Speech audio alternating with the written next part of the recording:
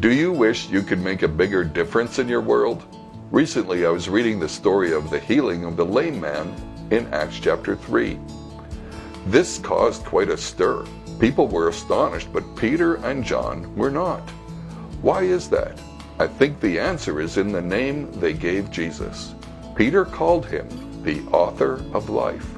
It seems that Peter and John expected the author of life to release life into situations they came in contact with as they went through their day. As a result, they made a big difference in their world. Perhaps we can benefit from reminding ourselves we are dwelt with the author of life, and he just may want to bring life to the people in our world.